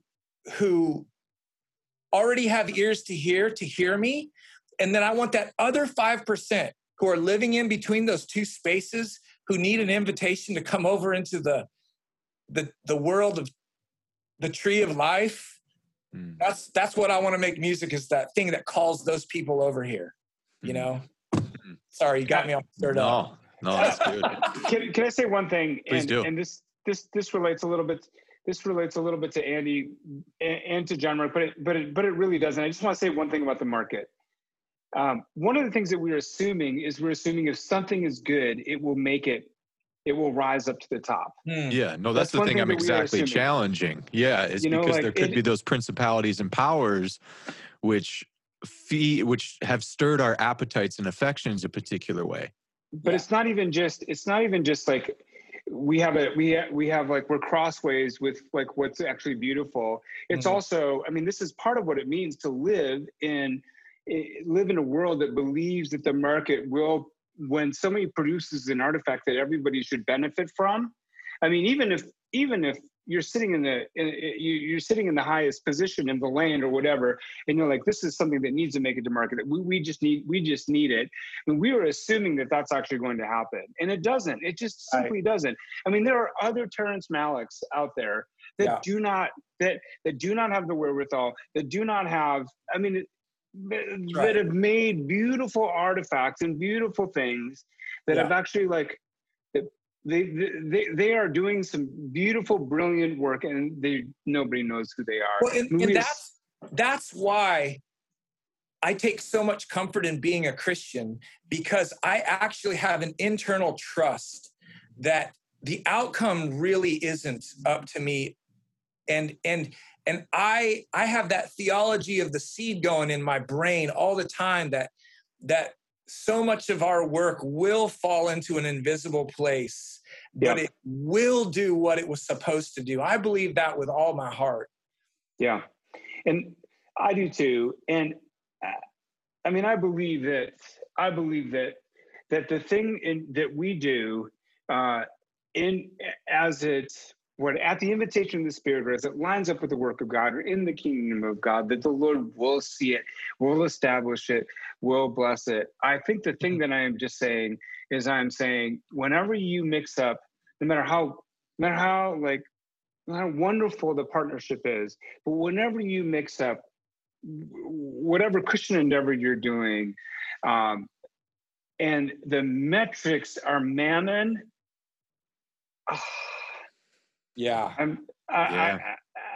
it cuts me to the core. And I think that one of our jobs is people who I love, Andy, that you promote. I see John Mark doing it too.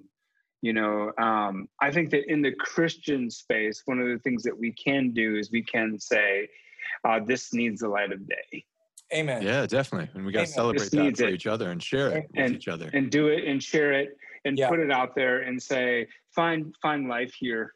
Yeah. When the Lord says, I have come that they may have life and have it to the full, it's not Gnostic, soulish, you're going to get life. It's also artifacts too.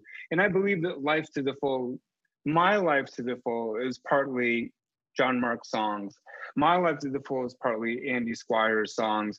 Like my life to the full is Paul's podcast. My life to the full is listening to the Holy Ghost when I was in a dark place. My life to the full was hearing You Bring the Morning for the first time and crying. My life to the full are Sam McCabe songs. I mean, my life to the full are not just like I feel like my soul is being lifted up in some kind of soulish, disembodied way. But my life to the full is actually these things that I can feel and touch. Or even just your life to the full in the individualistic frame.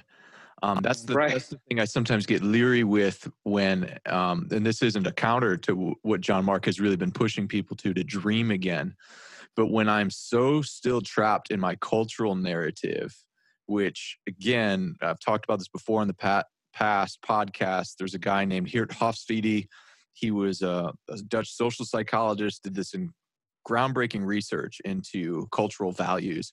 The United States, they did this Hofstede index on all these sorts of values where they measured these things across national societal cultures. The United States is far and away the most individualistic country in the world.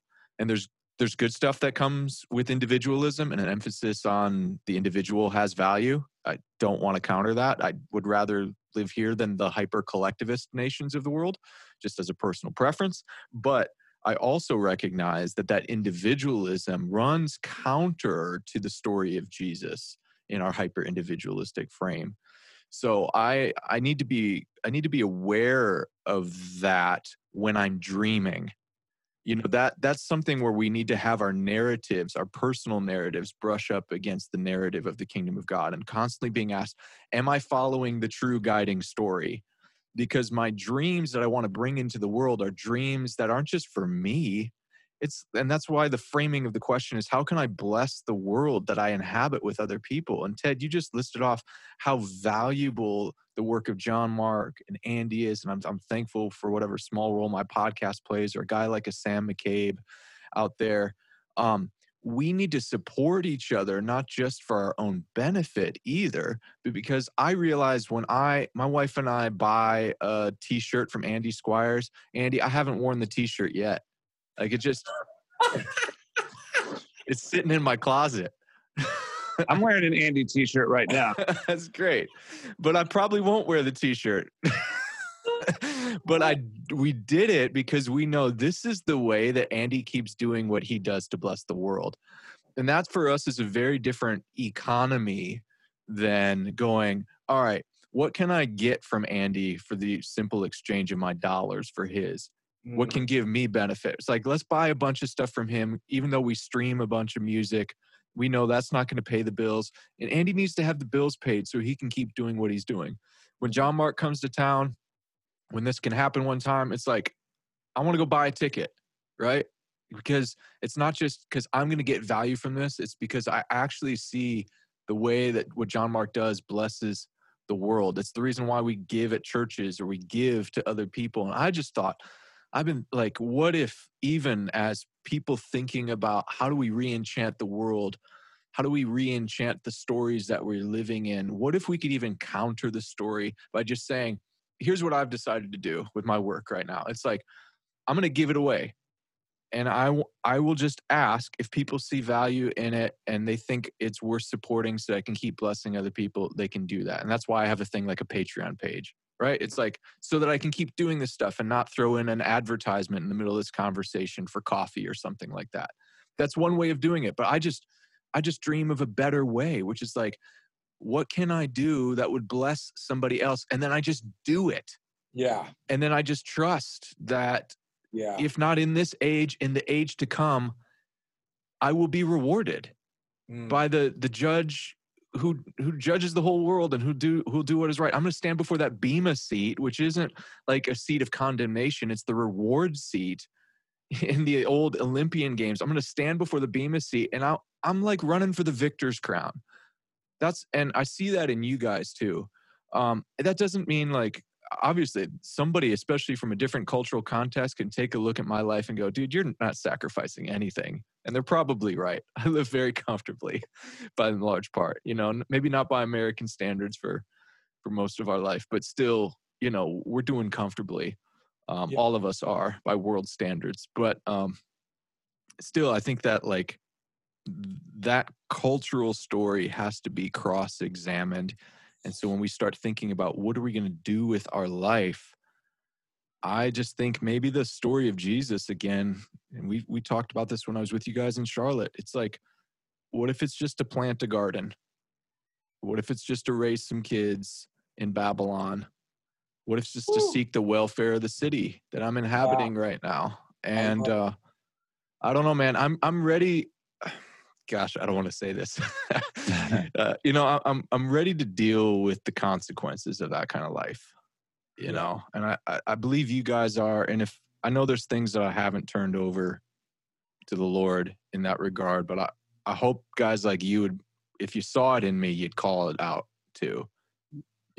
That's the other part of doing this together, not just being individuals, is open ourselves up to say, hey, Ted, dude, call me out on that if you feel like I'm not running my race with the victor's crown in mind. If I'm showing more than I'm sharing, and that's one mantra I've tried to think about even with social media. I will share, but I will not show. I have something to share with others. That's how I might want to use this. I don't need to show anything to anybody else. Do you guys have anything else you want to throw in as maybe closing thoughts here? Yeah, I wrote this down in my notes recently. I wrote, dreams don't have to be selfish. And the best dreams are probably not. And then my next note was, maybe what it means to dream with God is to dream about other people, because I think that's what God dreams about. Mm. And I realized a couple of years ago, my whole thing changed when I realized I had lost meaning in the music that I was making. And I realized I lost meaning because I thought it was all for me. And that became very boring. It became very, very boring. Now I am with Andy. Like, my wife wouldn't let me post my top Spotify for the year because I was my top artist for the year on Spotify. Right? Like, I stand behind it. I'm not, what's the 80s hair club for men advertisement? Like, I'm not just the president. I'm also a client, Like, I love what I make. If you don't love what you make, then please don't put it out into the world. Totally. 100%. Yeah. We all, anyway, I'm not going to say what I was about to say there, but I realized something, and it's where things with market get really weird. It's like, also, if I'm a farmer, I don't want my crops to fail. Yeah. But there's a difference in being a farmer and a chef. That being a good farmer doesn't make you a good chef. Being a good chef doesn't make you a good farmer. It's awesome if you can do both. And my point is that there's something about creating and there's something about delivering, and there's a good posture in both. And what I mean is that, like, and I'm not saying I even did this well before. I'm just saying I'm excited about doing it the last few years, is that, like, developing a consistent conversation with other human beings where they feel like they can trust you in your work, that will have a positive market effect, even though the market effect is not the point. But developing that trust among an audience is really amazing. Maybe because I had trust among an audience and kind of lost it because I got it by accident. And then I realized, like, whoa, and I used to tell people all the time, your audience owes you nothing. Your audience doesn't owe you a thing. All your audience owes you is that if they trust you, they'll come back. That's all they owe you, and hopefully if you're lucky, you get an opportunity to build trust. But I think I probably lost trust with an audience. I took it for granted. And I realized, like, actually, I love this. But I'm not doing it for the market. I'm literally doing it because I love that I get the opportunity to share these ideas with other people. And I'm also not just the president of People Complete, I'm also a client.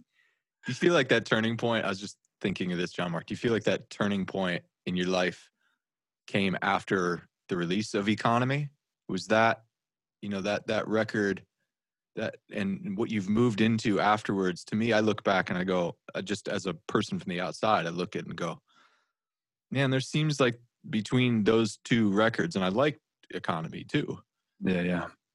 There seems like there was like a new wine. I'm gonna use my charismatic language here, but there was something there. Yeah, I that was part of it for sure. Is a lot of things fell apart after Economy. My record label sold to another record label right in the middle of recording. Our record label went bankrupt, and they got sold to another company, which is really a book company. It took them several years to figure out exactly what they were doing. And I was like the first record they put out. So they didn't have a lot of experience. When they put my record out, my relationships, my band guys, who are also my best friends, were all falling apart. And I realized I'd taken a lot for granted. And Borderland was really diving back into a more honest expression. And the truth is, like, when it's not like you make these decisions always or ever perfectly. I thought I was doing the right thing when I made Economy. I mean, and it's still a great record. People still love it. There's still songs on that record I really love. But it was like I was diluted by other ideas. And but you can't see it when you're in it. You can't always see it when you're in it. And it's probably always kind of there. It's just more trying to be, for me, it's about trying to purify the expression as much as possible. But not so much that like I kill what's really there either. It's like I gotta be hard on myself. But if I'm too hard on myself, I'm like, while I'm tearing out the weeds, I'm also going to rip up the crop at the same time. So sometimes you just got to let the crop and the weeds grow up together and then see what it is after it's done. And that's what artwork is. I don't know that you can ever judge something while you're making it. You got to make it and put it out and then be like, oh, okay, that's what that was. You know what I mean? And then after you've done it for a while, then while you're in it, you can kind of be like, this feels like when I was doing that. Let's go in this direction. Yeah. But yeah, no, I mean, gosh, I had like crisis after every record, but yeah. And the reception to your record, what has been the number one thing that has stood out to you about the sorts of feedback? Maybe not the ones where it's like, hey, my pastor says I can never sing these songs in church, but what do you feel like the takeaway? Do you feel like people have received what you hoped to have planted? Yeah, it's been a really gratifying journey, actually. What's been fascinating for me is how I've spoken to a lot of people who don't even know the Cherry Blossoms record and just somehow stumbled into Poet Priest, and it's great to know that record is finding a home.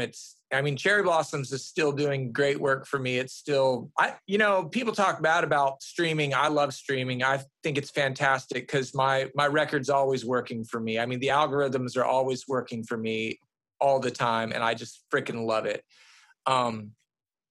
So yeah, the response is, it's a really hard record to be ambivalent about. So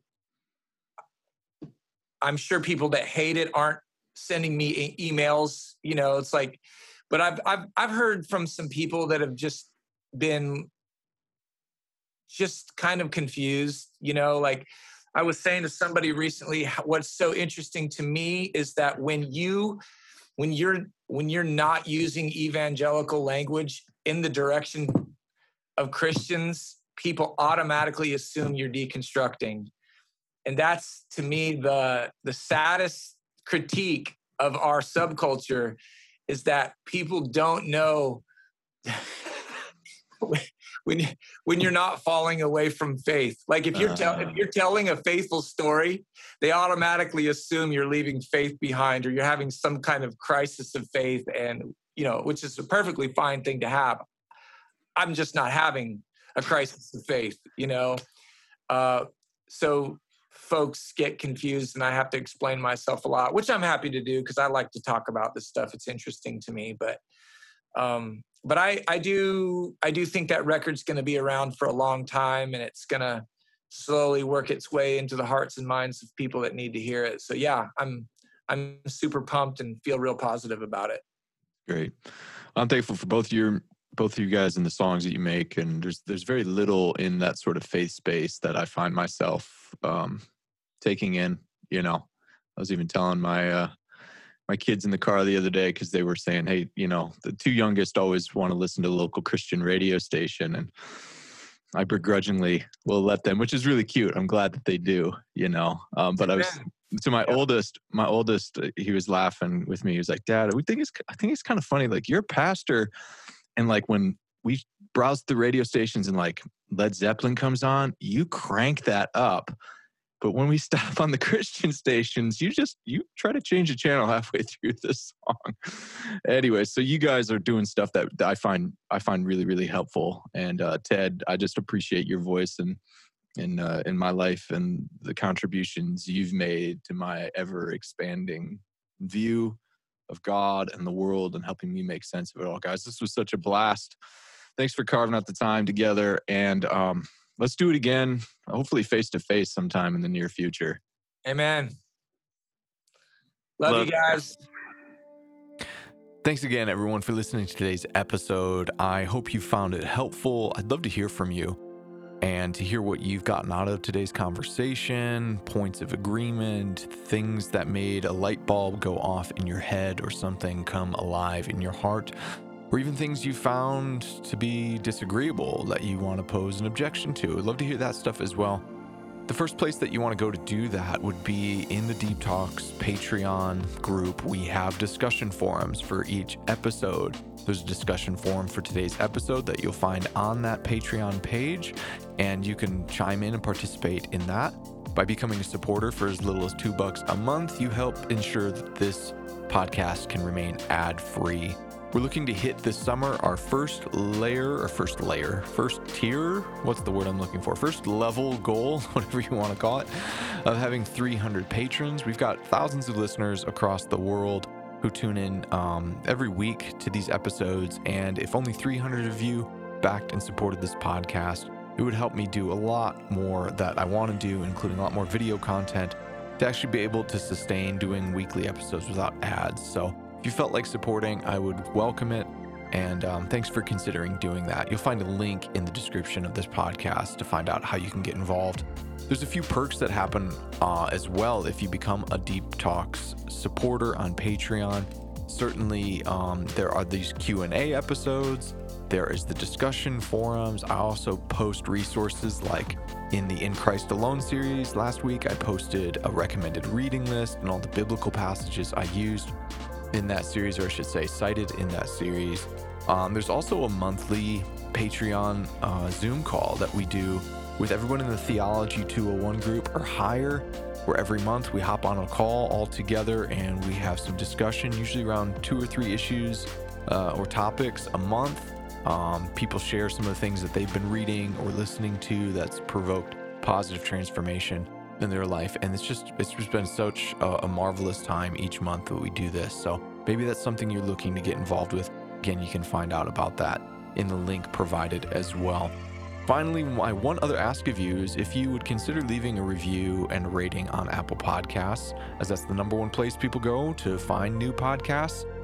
The best chance that they have of discovering this is by you adding a review, adding a rating. It just increases the algorithmic chances that someone else might discover this podcast too as well. So thanks for considering doing that. Again, if you're not ready to get involved in the Patreon thing, that's just fine as well. You could also reach out to me on Twitter. You could also connect with me. I'm doing more on Instagram as well. So if you want to connect with me over there, you'll find a link for that. It's just at Paul Anleitner for both places. But you can find a link for my my Twitter account in the show notes, in the description to this podcast. Finally, I want to give an extra special thanks to Clint, Jesse, Anders, BJ, Carolyn Ruth, Eli, Elise, Dr. Jim, John Michael, Johnny, Josie, JT, Justin, Lola, Luke H., Michael Hawk, Michael Hernstein, Michael Peterson, Mike Thomas, Paul Spencer, Paul Reese, Peter, Rob, Sam and Nicole, Sam P, Sarah R, Sean C, Stephen M, Taylor S, and Tim K. Thank you all for your generous support, and until next time, we'll talk again soon.